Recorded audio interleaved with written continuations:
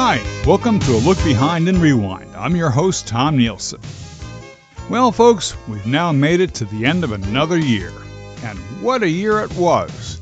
But honestly now, when you think about some of those other years we've all had, from days gone by, can you really say that this one tops all?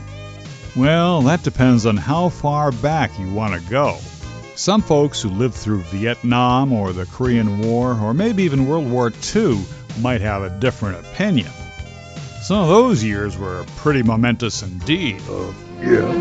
As for me, I can remember watching television with my folks on one of those New Year's Eve nights way back in the 1950s. Back then, a band leader named Guy Lombardo was the undisputed king of New Year's Eve.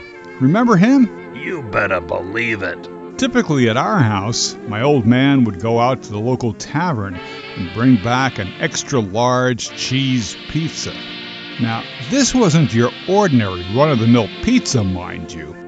This was a genuine, mouth-watering, thin-crusted New Jersey pizza. Yum. And yes, folks, those were the days before there were any big national chains like Pizza Hut, Domino's, Little Caesars, etc. Wow. And once my father got back with this giant pizza still steaming inside the cardboard box, we'd all retire to the living room, turn on the old black and white TV set, and hunker down for an evening of schmaltzy, old-fashioned entertainment by Guy Lombardo and his Royal Canadians. And now, from the world-famous Waldorf Astoria Hotel on fashionable Park Avenue, where New York's glamorous high society is celebrating New Year's Eve in the Grand Ballroom, it's the Royal Canadians and Mr. New Year's Eve himself, Guy Lombardo.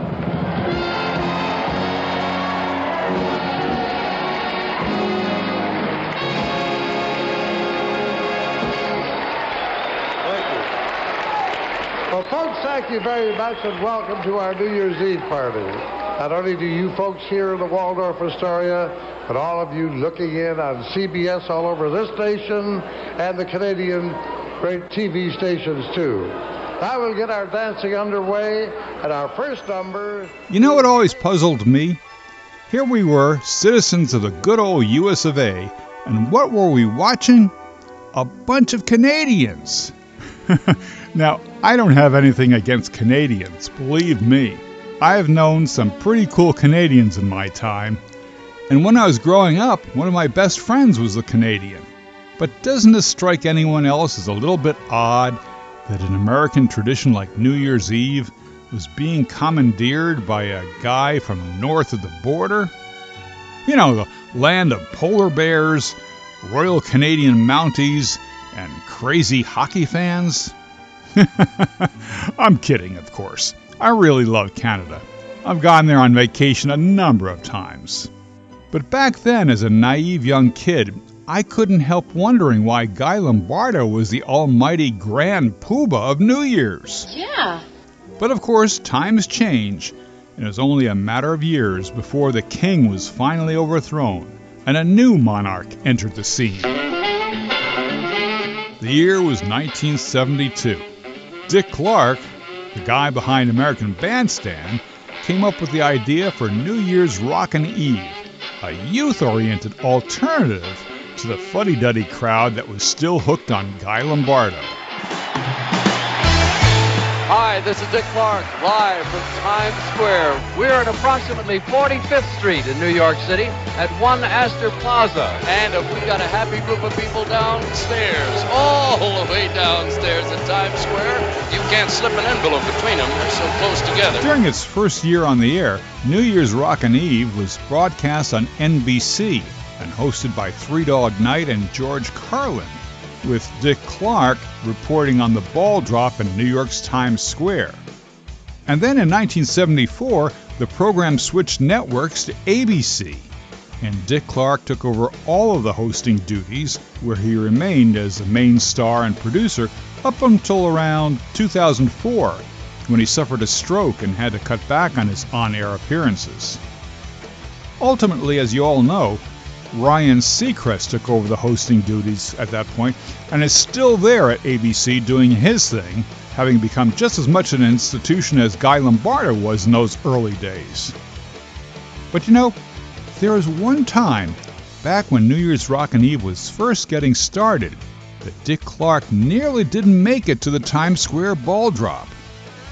Some of you listeners may remember my podcast from about 2 years ago, when I featured some interviews with Dick Clark.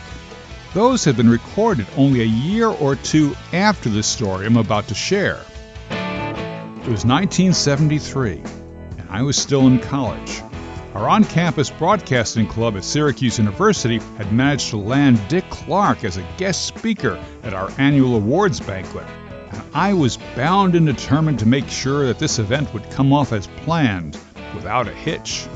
And so to do that, I kept up a running correspondence with Dick Clark's office in Los Angeles in order to guarantee that he would honor his commitment and show up for the banquet in April of 1974. And during those months of watching and waiting, one of the things I did to solidify the relationship was making arrangements to meet Clark in New York during winter break so I could go over some of the details of his upcoming appearance at Syracuse. Well, as it turned out, we met backstage at the famous Ed Sullivan Theater, where he was currently taping a game show called $10,000 Pyramid. And during that brief meeting, one thing that I learned was that he had recently caught a cold and was feeling a wee bit under the weather. Not enough to prevent him from doing his game show duties, obviously, but still it was clear that he's burning the candle at both ends, which he was famous for doing. And this meeting of ours, by the way, was just days before his gig at New Year's Rockin' Eve on Times Square. Wow! As many of you know, the weather has always been a big question mark for the New Year's Eve celebration. And that particular year was no exception. On December 31st, it was cold, wet, rainy, dreary, probably one of the yuckiest days on record for the big ball drop. And so that night at home, when I tuned in for the big New Year's Rockin' Eve broadcast, I didn't quite know what to expect. But as soon as Dick Clark got on camera, all bundled up in a heavy leather coat, holding a giant umbrella, and said his first words, I could tell from the sound of his voice that maybe he hadn't gotten over his cold yet. If anything, it was probably even worse. Or at least that's the way it sounded to me on our funky old home TV. But Dick Clark, being the professional that he was out there in the wind and cold, carrying on as if nothing was wrong. As the saying goes, the show must go on, and Dick Clark was living proof of that. Amazing! In the many years since that day, I've often thought about that experience, and I've wondered, what would I have done if I were in his shoes? Now, those of you who know me can attest to the fact that I absolutely hate cold, wet, bone-chilling weather. And I'm not a very happy camper either when it comes to suffering with a cold or flu.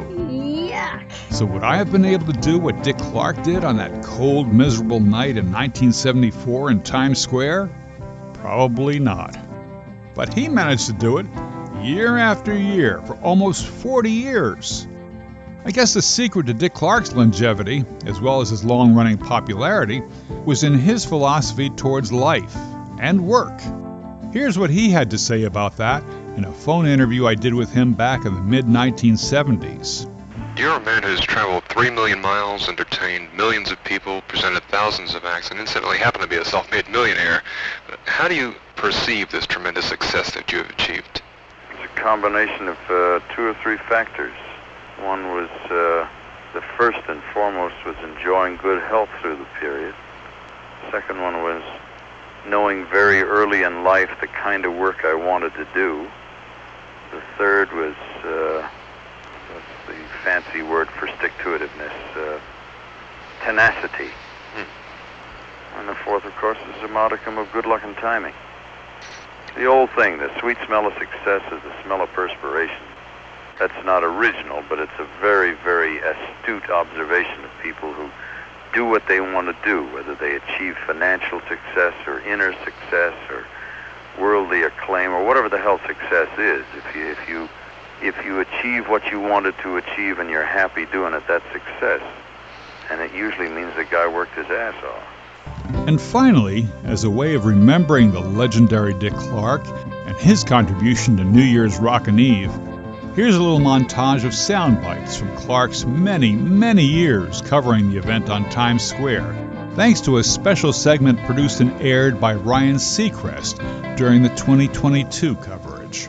5, 4, 3, 2, 1, and a happy New Year's Rockin' Eve! Dick Clark, can you tell us what's shaking in Times Square?